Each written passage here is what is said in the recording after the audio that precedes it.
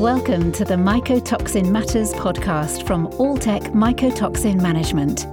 As mycotoxins present an ever-increasing threat to livestock production, join us as we discuss these impacts and potential solutions, sustainable farming, and our vision for a planet of plenty. Hello everyone, and welcome to the latest episode of Mycotoxin Matters. As crops begin to mature across North America and Europe, we're delighted to be joined today by a very special guest, Dr. Jan Dutton, the CEO of Prescient Weather, a US-based company who provide a range of advanced climate information services. Dr. Max Hawkins from Alltech's Mycotoxin Management team will also join us later in the podcast. Guys, thanks for getting on today with us. Great, thanks for having me. I appreciate it. Thank you, Martin. Jan, we will start with you. As I've done some preparation for the podcast today, it is clear that weather is pretty much in your blood. Maybe you could give us a bit of a background into your own history around meteorology and the various businesses that you now manage as part of the Prescient Weather portfolio. Sure. So it turns out that my father was a professor of meteorology at Penn State University.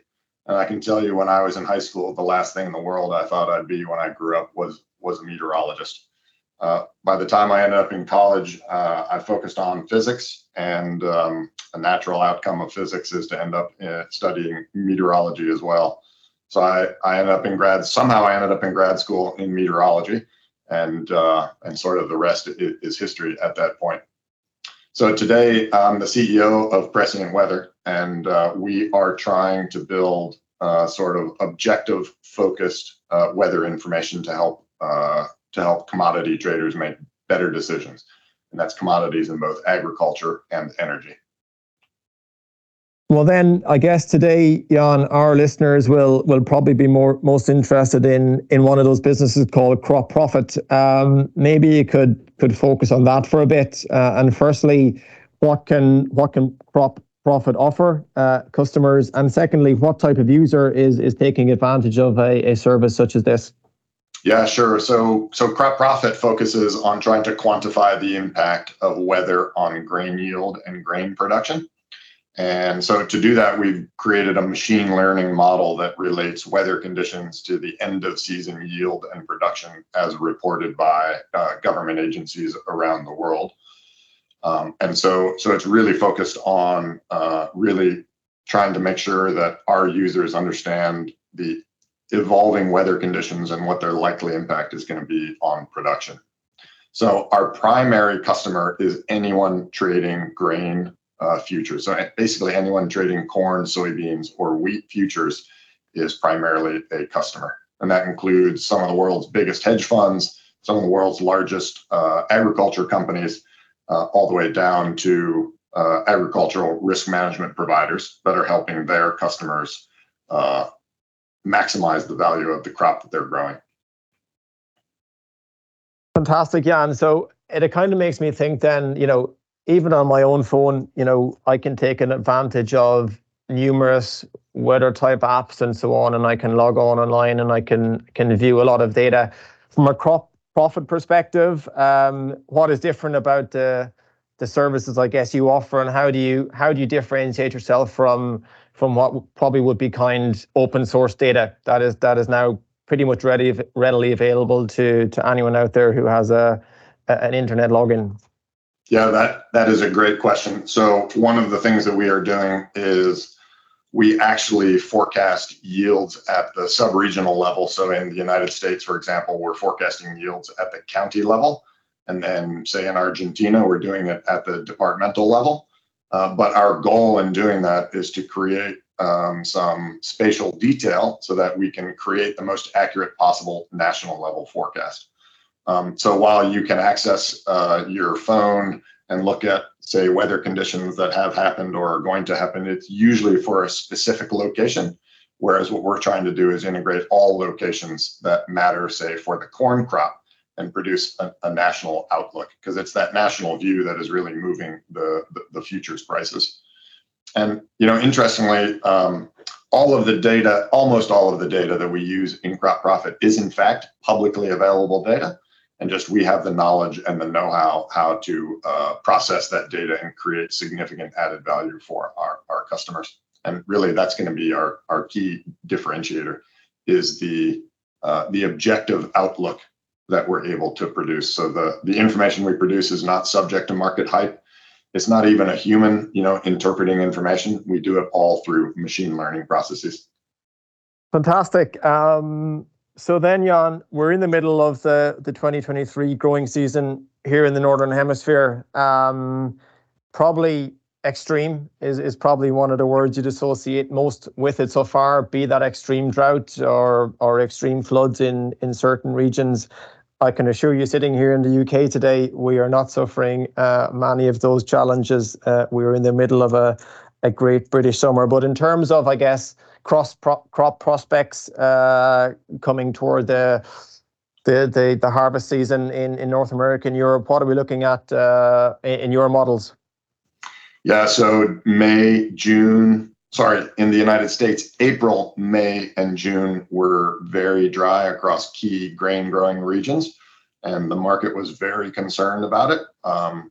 And yet the larger scale picture was that an El Nino was developing, and an El Nino impact in the United States is generally cooler than normal and wetter than normal. And relative to, say, the US market, the question wasn't probably if, it was more a matter of when. And so in early July, the conditions started to change and rain started to fall finally at normal rates, at least for a couple of weeks. And so certainly we would expect corn and soybean yields to be likely below the technology trend, but they're not at this point, we're not forecasting a disastrous year like 2012 or 1988. 1988. And yet, what is interesting about the current year is it was very dry. It started to rain across areas in the Midwest, and now the forecasts have turned towards dry conditions again. So I will say it's going to be a very difficult year to try to understand what the impact of weather on grains is. I certainly wouldn't want to be doing it without some sort of information backing me up.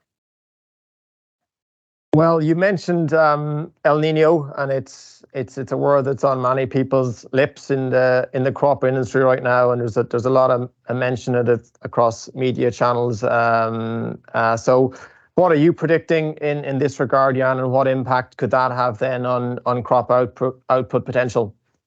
Yeah, so conditions in the tropical Pacific, which is really what drives the discussion around El Nino or La Nina, is the temperatures in the tropical Pacific Ocean. They have shifted from colder than normal conditions, or a La Nina, to warmer than normal conditions, which is El Nino. And that shift is really important because it changes global circulation patterns. And therefore, the weather that happens, or the climate that happens in places like the United States and Europe. And so the forecast that we have access to and the information that we're processing indicates that the warming is going to continue through to the end of the year, which is to say the El Nino conditions are likely going to grow stronger. And that will certainly have impacts on the conditions that occur. And we would expect that there's no reason not to expect El Nino to continue through till the end of the year and really into 2024. We are in an interesting situation, though. As a meteorologist focused on climate, you learn a real bag full of acronyms. So there's two other acronyms that are really important. One is the Pacific Decadal Oscillation, which is, as the name implies, it's a very long-term cycle of temperatures in the Pacific Ocean. And that is currently in a cool phase, so colder than normal conditions across much of the northern Pacific. And the other then is the Atlantic Multidecadal Oscillation, which is a multidecadal temperature variation in the Atlantic Ocean, which has reached record highs. So the Atlantic Ocean right now is at record warm temperatures. The reason that's all important is if you end up in an El Nino with a negative Pacific Decadal Oscillation and a positive Atlantic Multidecadal Oscillation, it is a climate scenario in terms of sea surface temperatures and its impact on climate that doesn't exist in the historical record. So we're kind of we're walking new ground with regards to understanding what the potential impacts will be. Yet most people end up defaulting towards sort of the traditional El Nino impact, which is probably what I would do in this case as well. Right. Well, I'm glad we have experts like you to interpret these things, Jan, because my head typically starts to spin when it gets into El Nino and La Nina and the different ways in which both of those play out. And then you've added in even a couple more complexities around that, which doesn't make it any easier. When you were talking about crop profit earlier on in the podcast, you spoke about how it's centrally focused around delivering yield forecasts. But Jan, you're capturing a wealth of data on a regular basis.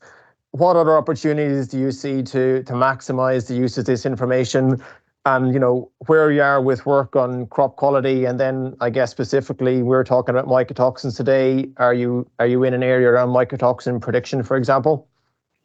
Yeah, that is a great question. So just to sort of lay the background, so we are gathering a wide range of weather data, of crop production data, weather forecast information, and we've created a rich database that allows for analysis of, say, weather and its impact on the agriculture industry overall.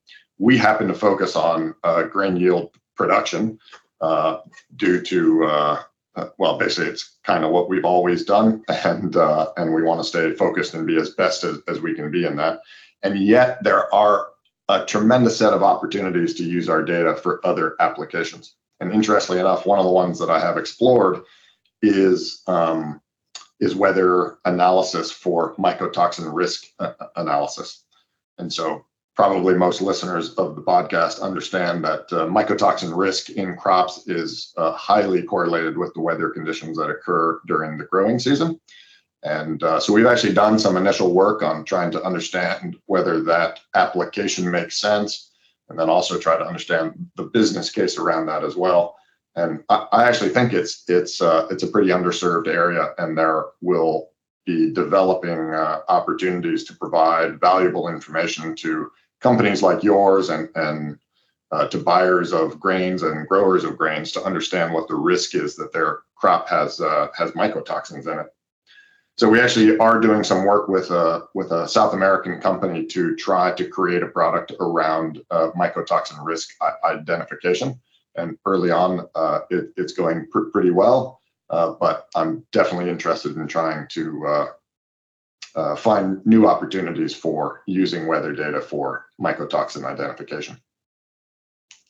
It certainly is, Jan, a question that is coming up more and more within the category. And as we speak with different stakeholders, how can we make better use or connect the data and be able to look toward that probably holy grail of mycotoxin prediction and how we can build that into mycotoxin control programs alongside that.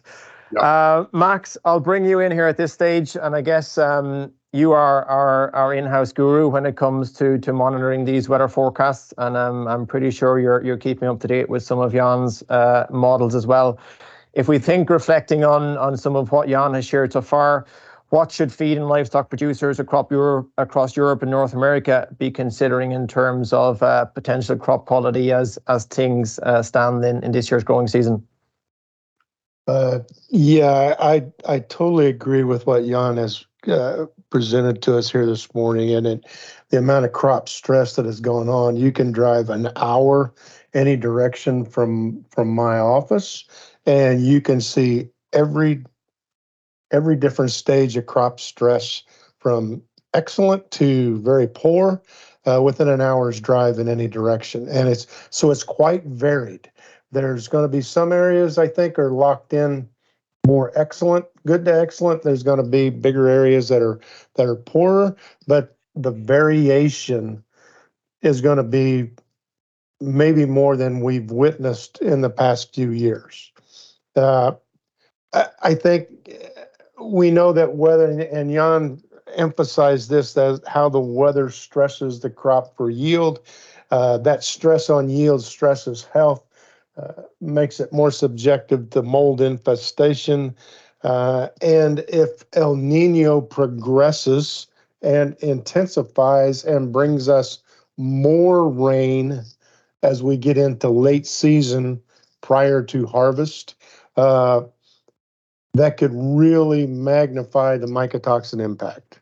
So that's what I'm looking at now. We've already evidenced that across Northern Europe and the Danish region.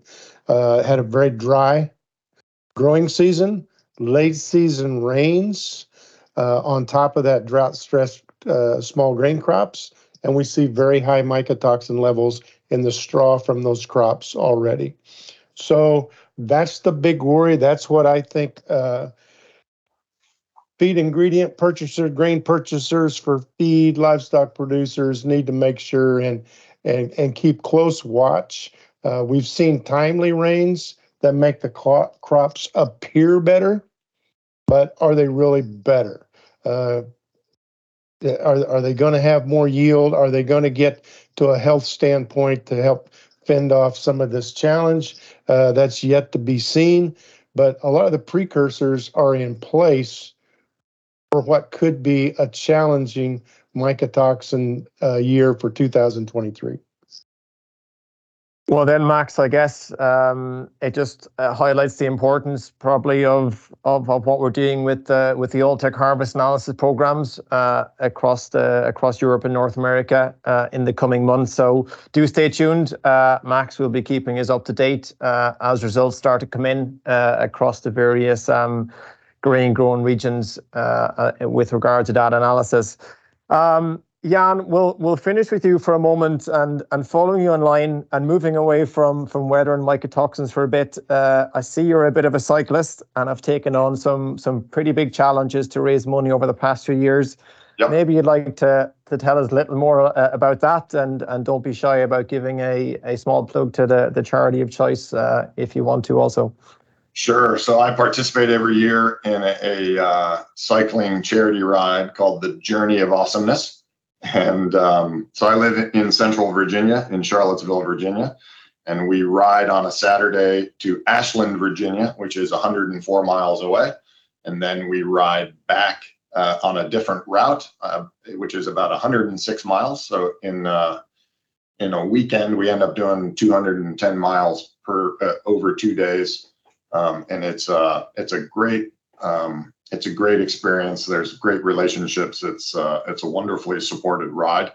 And the charities that we support are the Blue Ridge Area Food Bank, which is a local food bank that helps supply food to those that are in need. And then we also support an organization called World Serve International, which builds water wells in Africa. And so certainly having water is important. But I heard a story this year that not only are we supporting not only are we supporting, providing drinking water, but it also supports education, because one of the roles in some cultures of young girls is to fetch the water every day. And they generally spend so much time fetching water, they don't have time to get an education. And so because of the wells that we help support, there's a whole community in which young women are going to be graduating from school with an education. And I just think that's absolutely fantastic. So that's a little bit of what I do in my spare time. It is fantastic, Jan, and we wish you and the group the very best with that as you continue to move forward with the fundraising efforts there. So, Jan and Max, we do thank you for joining today and sharing such valuable insights. I think it will appeal to a lot of people. There'll be a lot of people thinking of the coming harvest season and thinking about crop quality and so on, and making purchasing decisions over the coming months. So I think what you've shared there today is going to be pretty valuable. And I mentioned earlier, I follow Jan online, and certainly there's a lot of value in that. And I would encourage you all to do the same. He does regularly share some really interesting commentary on the dynamics of weather patterns and the influence they are having on crop prospects. And to our listeners, we hope you enjoyed today's conversation, and we'll be back next month with another episode of Mycotoxin Matters. We hope you enjoyed listening today and look forward to you joining us next time on the Mycotoxin Matters podcast.